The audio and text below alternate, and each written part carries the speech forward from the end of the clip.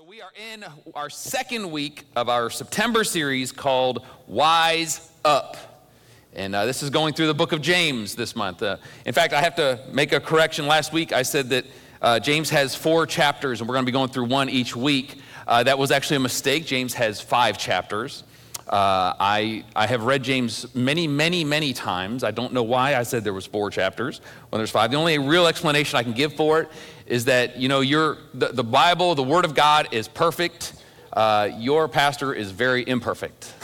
So sometimes we say things, we just have those lapses sometimes when it comes to information in our head. So there is 5 chapters in James. There are only 4 weeks, but we're going to be touching on each of the 5 chapters throughout this month. So I am excited about the month. Last week we were primarily in James 1. Today we're going to be primarily in James 2. So if you want to open your Bibles, our text verse is going to be out of James 2. But let me just clarify and give some context for this series. It is about the book of James. The book of James is a short book in your New Testament that is all about living out your faith. It's about living it out through trials and tribulation and perseverance and taming the tongue and submission to God and a reminder of who God is, that every good and perfect gift comes from him. And so much about James, it's just about understanding God and living out your faith. And the reason we called this series Wise Up is because if you look up the term wise up, it will literally say that it is about starting to understand a situation or a fact and believe what you hear about it, even if it is difficult or unpleasant. I cannot think of a better way to describe the book of James. James is saying to the church, it started saying it to the churches back in the first century, but it's for us today as well. He's saying to the church, wise up. Learn, understand, believe what you've heard, and apply it to your life, even when it is difficult or unpleasant. And I can tell you a good bit of the commands that James gives us are difficult, and some of them are even unpleasant. But he's encouraging us through that, and I pray and hope that you are challenged in your faith through this series that we're doing this month. So, with that being said, if you would stand with me, please, we're going to read our text verse together. We just stand in honor of God's word as we start this time together. It is out of James 2. It's going to be verses 14 through 17. And here we go. James says, "What good is it, my brothers, if a man claims to have faith but has no deeds? Can such faith save him?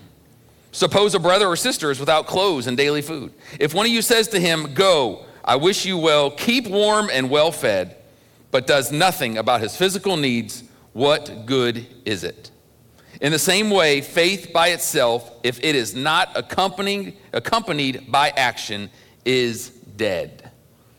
That's not a great way to end a text verse, but it is a challenging way for us to look at it. We're going to be talking today about the relationship between faith and works. And the title of my message today is, Put Your Money Where Your Mouth Is.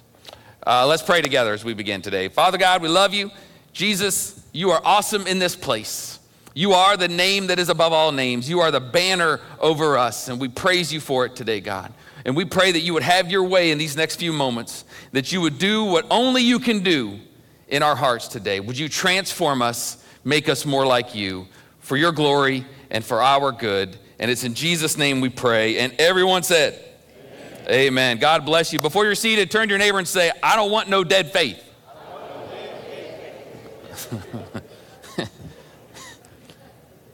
And yes, I realize that was a double negative, but it's all about the heart, guys. If you believe it, it doesn't matter, right? We don't want dead faith in our life. And my message today is about one of the more hotly debated and oftentimes misunderstood concepts, aspects of walking out this faith, the relationship between faith and works in our life. There are denominations that are split over it and how that's supposed to look in our life. And it's something that everyone who loves Jesus wants to have understanding. Where is the place for my works in my faith? Do I have to do everything I do for Christ now? Can I still have some things that I do for myself? Does everything have to be about him? And how much work do I have to do? What does it mean if I'm not doing enough work? Is there enough work that I can do that would please God, or is it never going to be enough? Or does it matter that I have interests outside of my faith? Is it okay to rejoice today that Alabama lost last night?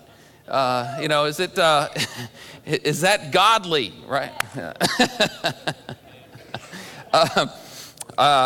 There's all kinds of things in our life that we have to try to understand the relationship between our faith and the things that we do. And this is especially important for me because I was in bondage to works for years. Many of you know my testimony. That came out of a very religious background and history that I grew up believing so many things about God that weren't really true, that my life was really all about my works. And it got me to the place where I even questioned my faith and got to a place where I wanted to give up. But for me in my life, that was actually a really great place to be. To get to that place where I knew that I couldn't do this anymore on my own, that I had to get some understanding about what it looks like to be a follower of Jesus and to learn what it means to live for him, but also to be able to rest in him. And I would like to stand up here today and say, church, you guys are in luck because your pastor has completely figured this out. But alas, I have not. This is a journey that we all have to go on. None of us are going to have it completely figured out. But I do believe I've gotten some understanding. I believe that I'm living in the freedom that Christ designed for me to live in relationship to my faith and my works. And I hope to share some of that with you today. And for some of you, it'll be a reminder. Some of you, it'll be brand new information. But the reality is that God, his heart for us is that we would have a living faith, not a dead faith in our life. Now, James states clearly in this passage that faith without works is dead. It is absolutely dead. It's dormant. It's not useful at all. And but he tells us that works play a significant role in the life of a believer. And it's okay to say that and to believe that. We've had it where it's taken to the extreme where it's all about works, but that's really nothing but religion. And many people have erred in thinking that they were doing their works in a way to please God when that's not really what it's about. But the reality is that works have a role in the life of a believer. In fact, last week we were in James 1, and my text verse was telling us that we are not to be just hearers of the word, but also to be what? Doers of the word. That's about works. It's not enough to just take it all in and enjoy it and fill up and get fat on the word and on knowledge about God, but that we are to live it out. So James is just continuing that mantra. He's continuing that idea in James 2, where he's telling us that faith without works is dead. Now, some felt that James was too extreme in what he was saying. There's actually early prominent Christians that thought, man, he's a little too much because it's not about works. It's about faith. And so they felt like he went a little too extreme, and that he might have even contradicted some of the Apostle Paul's teaching in the New Testament. Now, as you go deeper in this, you realize that that's not what's happening, but it can look like he is, because Paul, obviously, in a lot of his writings in Romans and Ephesians and in other places as well, you see he focuses more on faith in a lot of places, where it's about the idea of faith, not about works. In fact, one of the greatest passages in all the Bible, one of my favorite verses that's highlighted so many times in my Bible, you almost can't see it anymore, is out of Ephesians 2. In verse 8, in fact, I'm going to read 8 and 9 here in a second, and most of you are going to know this verse. Even though you may not know the reference of where it is, you're going to know this when I read it because it is so beautiful. Paul says here, for it is by grace that you have been saved, through faith. And this is not from yourselves, it is the gift of God, not by works, so that no one can boast. Well, there we go. Paul and James should really get together and decide what they're going to tell us, because it sounds like they're contradicting each other, but they're not at all. Paul is telling us here, though, that faith is the linchpin of Christianity. That Christianity rises and falls on faith. If you pull faith out of the bottom of the tower of Christianity, Christianity falls, because it is built on and starts with our faith. In fact, if you're here today or you're listening online and you would say that you're not a Christian and you're not sure if you what all this is about, but you're kind of intrigued by it maybe, but you wouldn't say that you're saved, here it is. This is the gospel in a nutshell. In a very brief passage, this is the understanding that we as Christians have and what causes us to give our life to Jesus. It is an understanding that it is by grace that we have been saved through faith, that it is our faith in God, and because of our faith in him, that he extends his grace to us and he saves us. That it is not by works, that it is a free gift that God gives us. And if you know anything about a gift, a legitimate gift, it's not something that you can get. You can't get it for yourself. I know some of us have gone and bought ourselves a gift, but it's not really a gift if we buy it for ourselves. A gift is something that someone has to give to you. So there's nothing we as human beings can do to go and get salvation.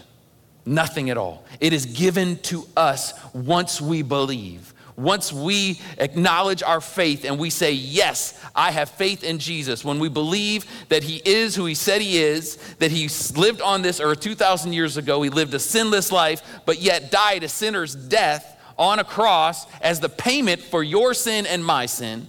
And then 3 days later, after he was put in the grave, he was raised from the dead, and he is now at the right hand of the Father, and he's going to bring those to be with him one day, those that love him and live their life for him.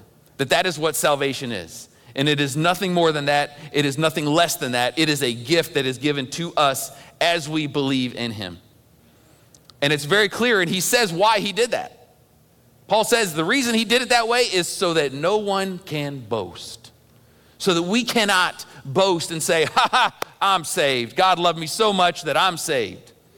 Because we had nothing to do with it. And so the idea is that we're not here to boast. We're not here to think that we're special. It's just that God loves all of us and he loves me. And I believed what he said and what he did. And so I get to receive that salvation. That there is nothing that I can do that could ever make myself good enough to present myself before God. No matter what I do. You know, I hear all the time, and it breaks my heart every time I hear it, when people find out I'm a pastor, and they'll say things like, oh, you know, I want to get back in church, and I want to get back in my relationship with God. I really want to serve God, but you know, I got some stuff I got to take care of first. I got to clean myself up first. I got to get rid of, I got to stop drinking, or I got to stop doing this or doing that, and then I can, probably come back. And everything inside of me is saying, no. In every way, no, that is the opposite of what we do. Because then we start to think that we're good enough and God's gonna love us. We can't do enough in a million years to make ourselves presentable before God. You see, back in the day, Old Testament times, and when there was a lot of kings, a lot of monarchies on the earth, if you were gonna stand and you were gonna have audience before the king, if you were gonna go in the presence of the king, you had to be prepared. They would prepare you to stand in the throne room with the king. They'd even sometimes give the people clothes to wear. If you didn't have nice enough clothes, they'd give you clothes to wear. They'd dress you up, make sure you were fixed up, that you were prim and proper, so you could stand before the king and be in his presence. In fact, if you look back at the book of Esther in the Old Testament, and the king had gotten rid of his wife, and he was looking for a new wife, and Esther was one of the people that they said, you're a potential candidate to be the new wife of the king. And so they prepared her to go before the king to see if he would accept her as his wife. The Bible says it took them a year to prepare Esther. That she was getting beauty treatments and lotions, good food to make her coloring good, all that stuff to stand before her potential husband. Ladies, aren't you glad you don't have to get ready for a year to be with your husband? At least we hope not. But she had to take a whole year before she could come before him, and then it was in the hopes that he would accept her. And that's all fine and good for human kings, but that's not the way the King of Kings works. He doesn't work in such a way that we have to prepare ourselves and be perfect before we stand before him. We come as we are, and then we know that he will accept us, not based on how we look, not based on how good our deeds are, but based on our belief in him. And when we believe in him, his grace is extended to us, and we are part of the family of God in that moment. And then he helps to clean us up. He helps to make us more like him. But that's not what we do at the front. And Paul was emphasizing that it's not by works, it's by faith. But I can tell you clearly that James did not disagree with that. He did not say that any of our works or anything we do like that has anything to do with our salvation. It has to do in response to our salvation.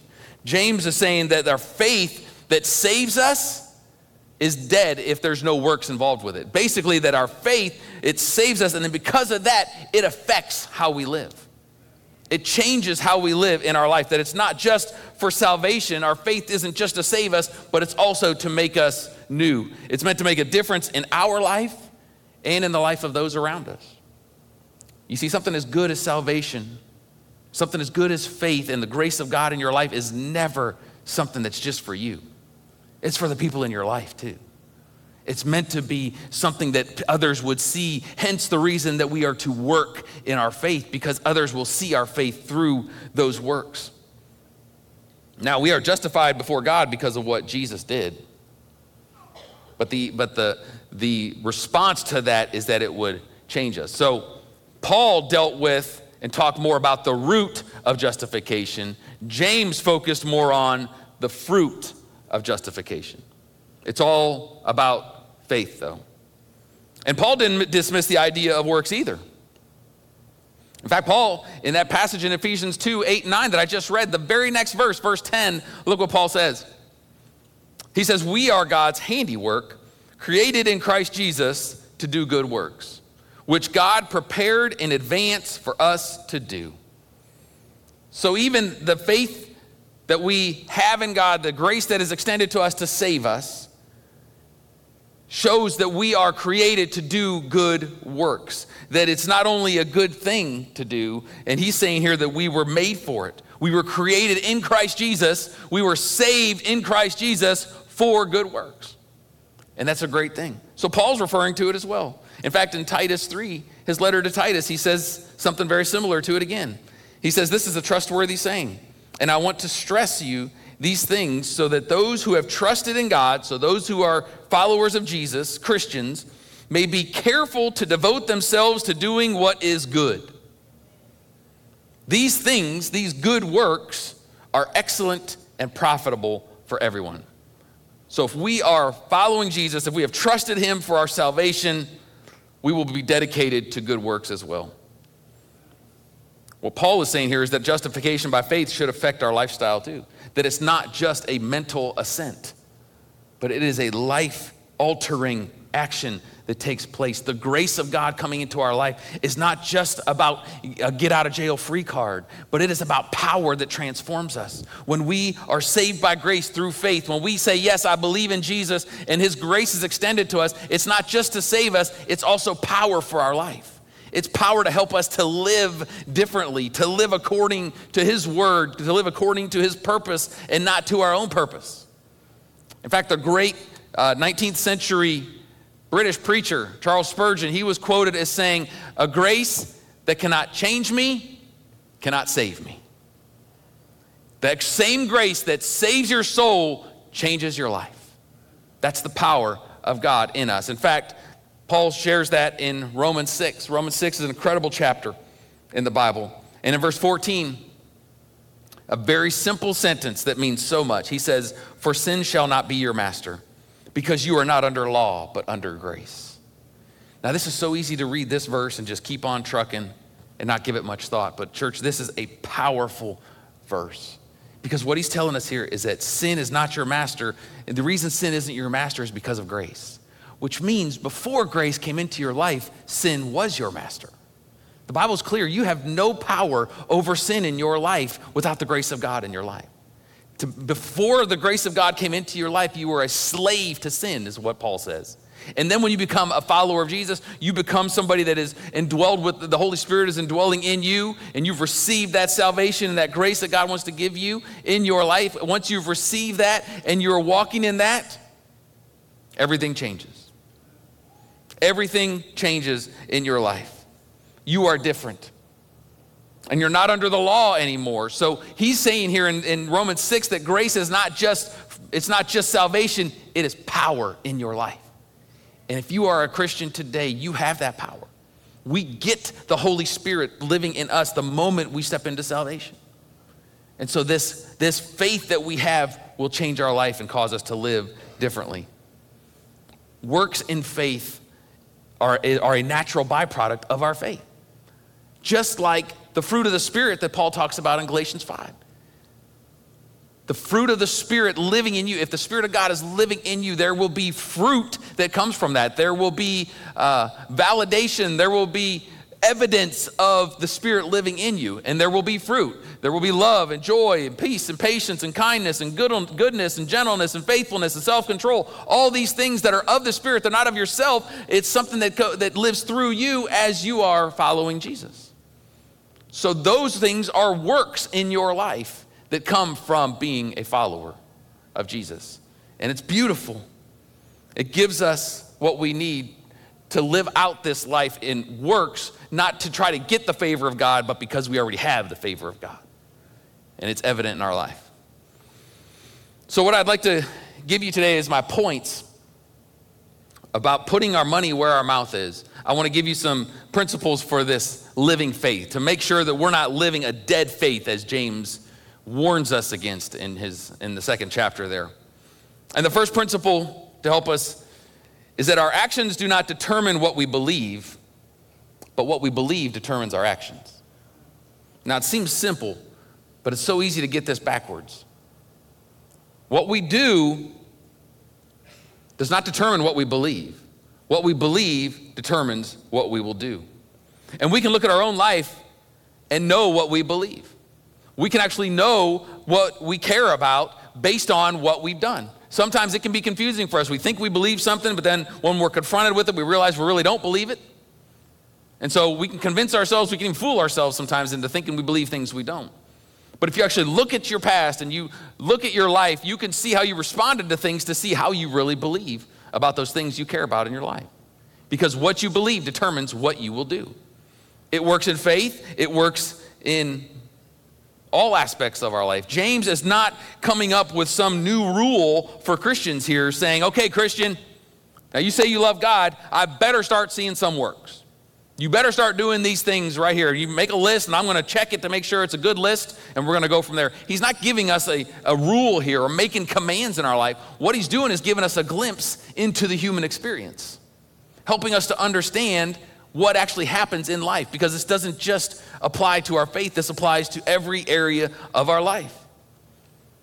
For instance, I believe that I need to eat to stay alive. So guess what I do? I eat. Too much sometimes, but I eat. I make sure that I'm sustaining my life. I also believe that my brakes on my car will stop me, right? We believe that. Otherwise, we probably wouldn't drive our car. We sure wouldn't drive it the way we drive it if we didn't believe our brakes would work. But we believe they're going to work. That's why we drive our car. You don't drive your car hoping that will make you believe your brakes work. But you do it because you know what they do. You go to work, you get up in the morning, you go to work. Even if it's a job you don't really love, you go because you believe that your boss is going to pay you the compensation that they've agreed upon. I bet if I asked for a show of hands of those of you that would go to work, if you did not believe you were going to get paid, I bet there wouldn't be any hands going up. Because we go because we believe. We don't go there hoping that will make me believe that I'm going to get paid. And we do this in so many aspects of our life. What we believe consistently determines our works and the things we do in our life. And our faith is no different. James is showing us that what you believe will determine what you do in your life. Because you see, you can't see faith. There's no such thing as like a faith meter. You can't see it. There's nothing I can do to see your faith by just looking at you, except through your works. Your works will tell me what your faith is. Your works will show me what you believe. In fact, James goes on in James 2, right after my text verse, the next couple verses in 18 and 19. Let me read those. He says, someone will say, you have faith, I have deeds. Show me your faith without deeds, and I will show you my faith by what I do. You believe that there's one God? Good. Even the demons believe that and shudder. We show our faith by what we do. It's very clear. Now, the question for us, based on what James said here, is does my faith look different than the demons' faith? And it's not a ridiculous question. It's something we need to look at and consider. I believe that there's one God. So do the demons. I believe that the Bible is true. So do the demons. In fact, demons could probably pass a PhD level theology exam. So how is my faith different than them? It's by what I believe about it and how that affects my life and how I live out my life. If I really believe what I say I believe, if I really believe the Bible, my life's going to resemble that. It's going to exemplify that. It's going to back it up. It's going to prove it. It's not going to look like a contradiction. That's what my faith has to look like. It's not enough to just say, yeah, I believe that there's one God.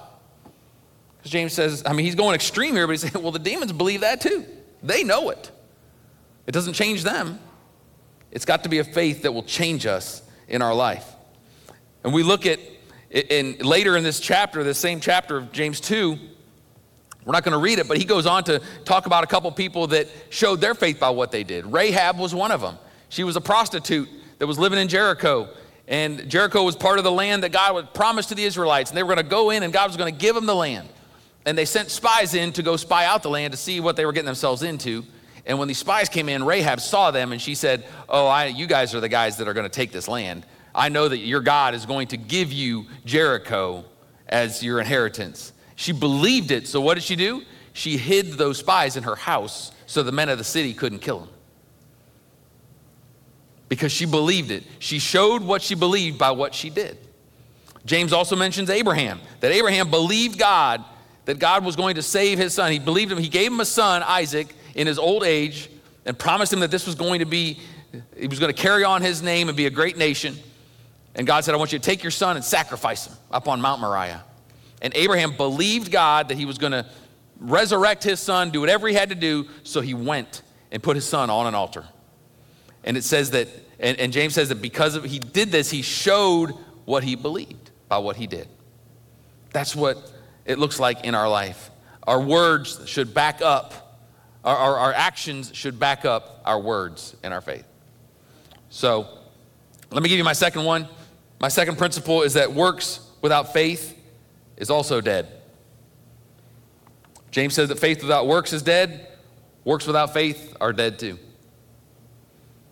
How many of you know it's easier sometimes just to do stuff for God than to actually believe in him and wait for him? Now, I won't ask for a show of hands for that either, but if we were honest, probably all of our hands would go up, including mine. Sometimes it's just easier to do things for God than to really believe him and trust him and wait for him. I mean, if you are a follower of Jesus, you are waiting for God for something today. Every one of us. You should be. We're all waiting for God. He doesn't do things instantly when we ask him. Waiting is an enormous part of the Christian life, is waiting for God, waiting for his timing.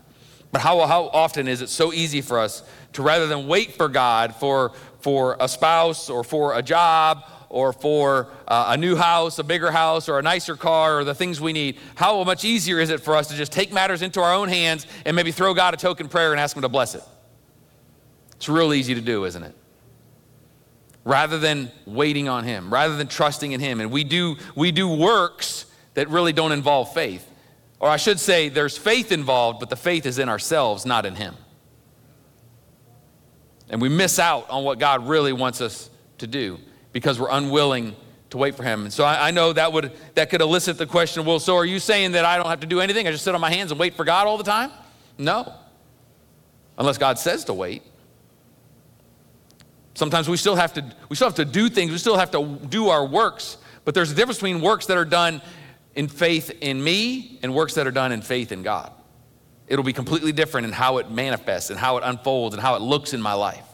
If I'm doing my works in my own faith, then I'm getting anxious in it. There's fear. There's all other kinds of things that are motivating me. When I'm working, but I'm doing it because of faith in God, there's peace, there's rest, there's trust. Complete different manifestation that comes along with it. But our works without faith are dead. Hebrews 11, the great Hall of Faith chapter, as many call it, talks about the faith of those that have gone before us. And it starts off by telling us what faith is. I'm going to read verse 1 and then jump down to verse 6. It says, now faith is being sure of what we hope for and certain of what we do not see.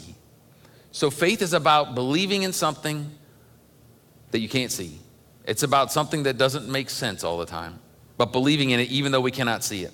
And then we jump down to verse 6. It says, and without faith, it is impossible to please God, because anyone who comes to him must believe that he exists and that he rewards those who earnestly seek him.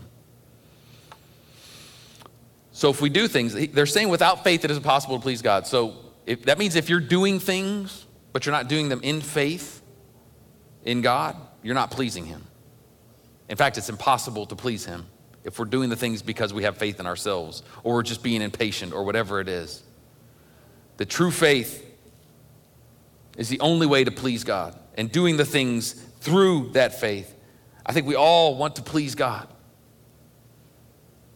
But it doesn't start with doing stuff for him. It starts with having faith in him. There will still be stuff we do, but it's about where our faith is. And we cannot please God if we're not moving in faith in him. And works, they are important.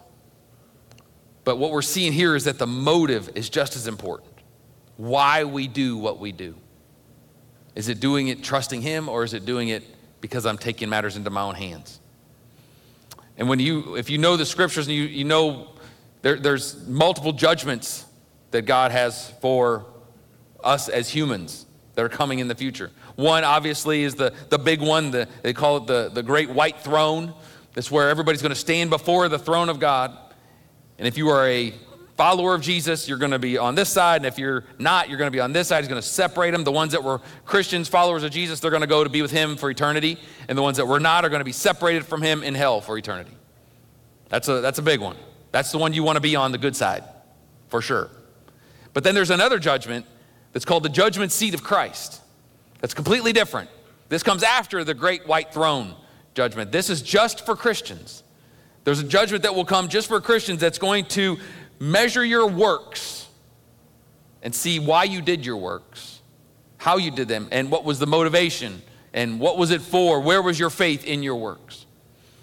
In fact, Paul says in 2 Corinthians 5, I'll read this passage here real quick in verse 10. It says, "For we must all appear before the judgment seat of Christ, that each one may receive what is due him for the things done, for your works, while in the body, whether good or bad." So we're going to be judged for the things we do, the works that we do. Now, this is not a salvation judgment. This is for those that are you already got your ticket. You're already guaranteed to go to heaven. This is about the rewards we're going to get going into heaven. Now, this is something that it weirds a lot of people out because it's not clear exactly what those rewards are. What I know is I know my God well enough to know that if he's going to reward me, it's going to be pretty stinking good. And I want it. I want it, and I want it bad. And I don't want my reward on earth. I want it in heaven. Because my rewards on earth are going to last a couple of years at best. In heaven, it's going to be eternity. So he's going to measure our works. So this is directly from our God telling us that, hey, your works, what you do matters. And it matters why you do them and how you do them. He says in 1 Corinthians 3, he talks about it again, and he says that our works will be shown for what they were, that they're going to be tested by fire. And basically, if they were done glorifying God, if they were done in faith, they're going to withstand and you're going to get your reward. If not, it says they're going to be burned up. And it says you'll still go to heaven, but you'll be like somebody escaping the flames. So our works matter. The motivation for our works matter. That's why without faith, it is impossible to please God, which means that our works without faith are dead, and they will be burned up. So just like faith without works is dead, works without faith is dead too.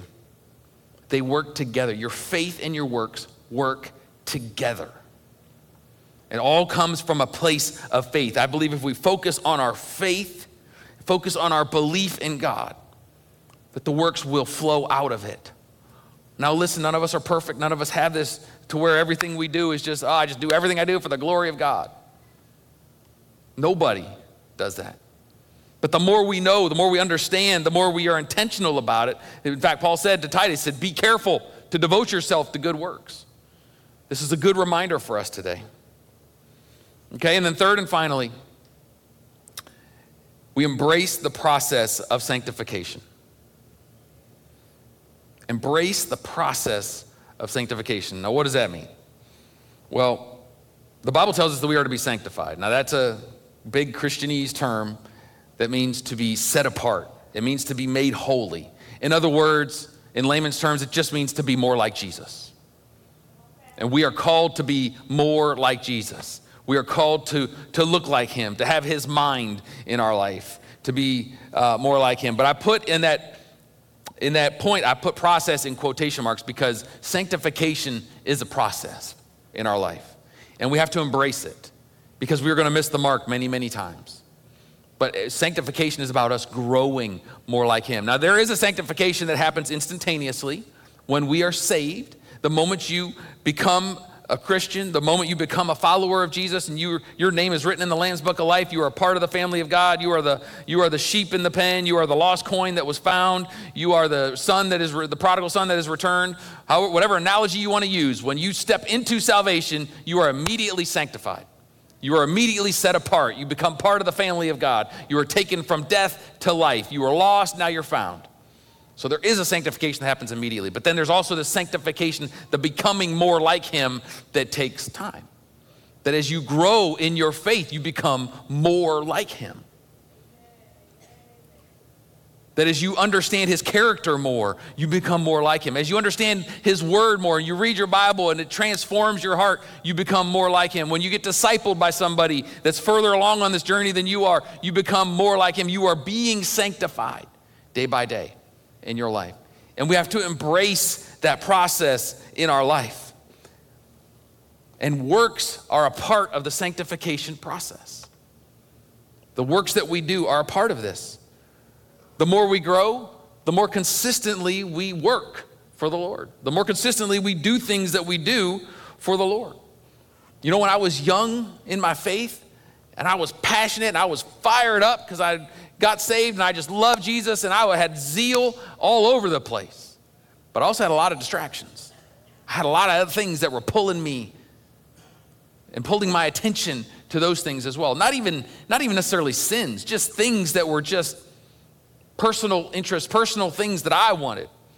And as I've grown in my faith, and as I've grown and become more and more sanctified and understanding the Lord more, and I've seen more of his faithfulness, I've seen more of his goodness, I've seen more of his kindness and his mercy and his forgiveness in my life, the less those distractions are prominent in my life.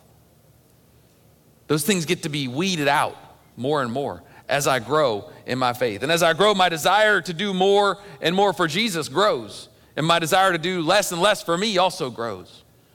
Where I want it to be less about me and more about him.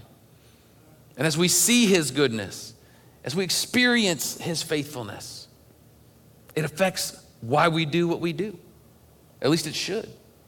It should affect us in really powerful ways. Becoming more like him follows salvation. And it should follow salvation naturally as we grow. Just like night follows day. It should just flow from it and follow it.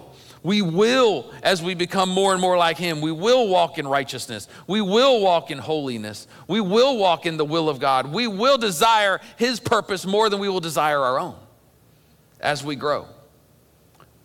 But embrace the process. Don't try to, if you have somebody in your life that's been following Jesus and loving Jesus for 60 years and you've been saved for a month, don't try to look just like them. Because you'll end up having to fake it because we're not there yet. God doesn't instantly change everything in our life overnight. He helps us to grow in that, and it affects our works too. And here's what's so beautiful about it. When we miss it, we just repent. I say it all the time, and I'll continue to say it. We as Christians should be the most repenting people on the planet because we're more aware when we miss the mark. And I don't know about you, but I miss the mark every day. I can't think of one day in the last 50 years that I did not miss the mark. Some days more than others, for sure. But let me tell you, having a lifestyle of repentance is one of the most freeing things you'll ever do in your life. It is so freeing. When you understand the word of God and you understand the character of God, that he instantly forgives when you repent, that he instantly cleanses you and washes you white as snow. I mean, I could get in the habit of repenting every 10 minutes just to make sure. But we can take it to the extreme too, just like anything else. It's not necessary. But when the Lord shows you that you've missed it, if he's showing you right now that, man, every work I've ever done has been for myself, or my works that I've even thought were for the Lord were really just me doing it for myself and hoping that he would bless it, and maybe that's hit you today, you just repent. We just say, God, I missed the mark. I missed the mark. That's what sin is. It's literally just missing the mark. And we know that he is faithful and just. You want to see the faithfulness of God in your life, church? I know we all do. Every one of us wants to see God's faithfulness. You know one place you were guaranteed 100% of the time to see his faithfulness is when you repent. He is faithful to forgive. He is faithful to wipe it clean. He is faithful to take the guilt and the shame and to wash it away. Every time. Every time. You want to see God's faithfulness? Learn a lifestyle of repentance when you know you messed up. You will see his faithfulness every time. There's never been one time that someone has asked God to forgive him and he said no. When we've done it with a pure heart and when we've come to him and confessed to him, the Bible is incredibly clear. And I've experienced it in my life many, many times. Our faith will cause us to do works. And this is what's so beautiful is because when our faith causes us to do works. Those works will actually see the faithfulness of God, and it'll cause our faith to grow even more. So the works beget faith, beget works, beget faith. It snowballs. It works with each other. They work together. Works and faith are meant to go together like a hand in a glove. And you'll see your faith grow as you step out and you do the works that you say you believe. God will meet you in that place. You'll see his faithfulness, and your faith will grow. I'm so passionate about this in the church because I believe so oftentimes in the church, we don't get to see the faithfulness of God. We don't get to see the goodness of God because we're not willing to really do the works of the things we say we believe. I believe it, but I just don't know if I believe it enough to do it. And so we miss out because sometimes seeing the faithfulness of God, he's always faithful, but seeing it oftentimes is on the other side of the works. You know, Abraham, when he went and he took his son and he put him on the altar, he believed that God would raise him, so he did the work, and guess what happened? James tells us very clearly in verse 22 of James 2. James is talking about Abraham. Look what he says in verse 22. He says, you see that his faith, this is Abraham, his faith and his actions were working together, and his faith was made complete by what he did. Church, this is beautiful. It's beautiful. He believed it, he did it, and it made his faith better. So he believed it again, he did it again, and it made his faith even better. Whatever that thing was. He took his Isaac just one time. But it grows our faith. We get to see God moving in our life. If you have to think back 10, 15, 20 years to where you saw the manifest faithfulness of God in your life in a powerful way that overwhelmed you, chances are you're not doing the things that you say you believe.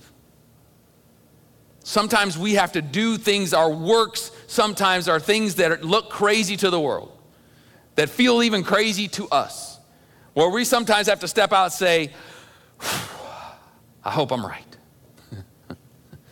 I hope that I'm not crazy. I hope that I'm not being presumptuous. I believe God said to do this, so I'm going to do it. And God will honor you in that place. He will meet you in that place, and he will show his faithfulness in your life. Praise God. Would you stand with me, please, as we close?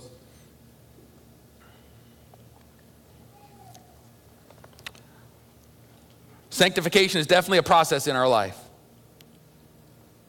But we can do our part to make sure that it is fertile ground.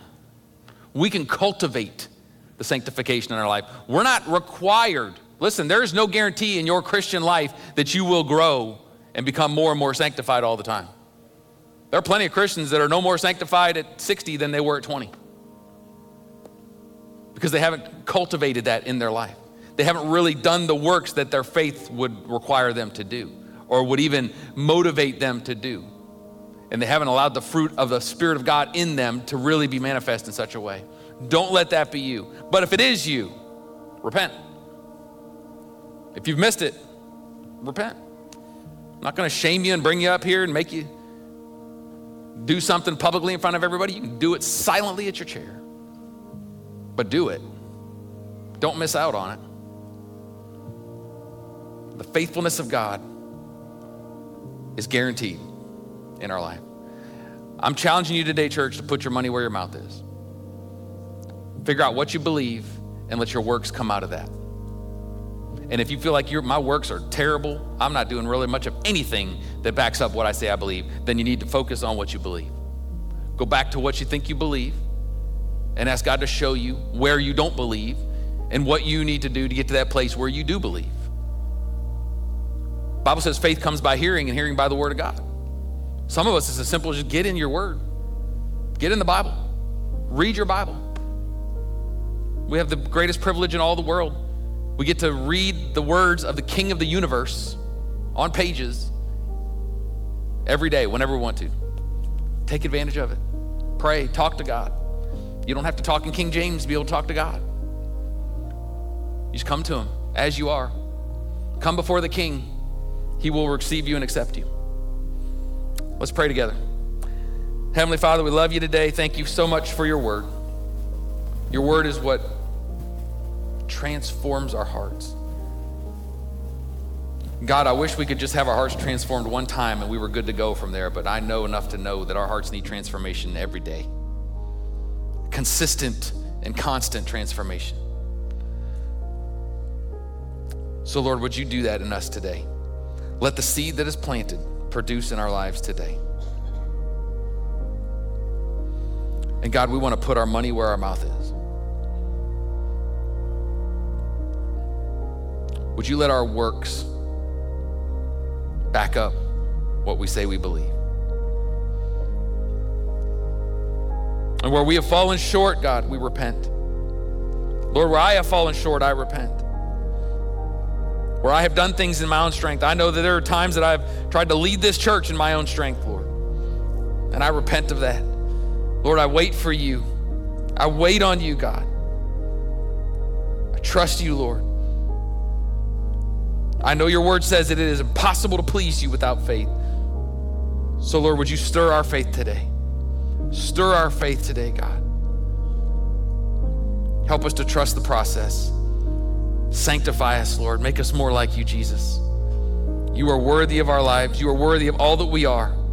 We thank you for loving us. We thank you for even giving us the privilege of working, of doing works for you, God, in response to your amazing grace that is overwhelming in our lives. Thank you for saving us, Lord. Thank you for saving our souls, making a way that we could know you and love you and be in relationship with you. We thank you for it. We love you. And it's in Jesus' name we pray. And everyone said, amen.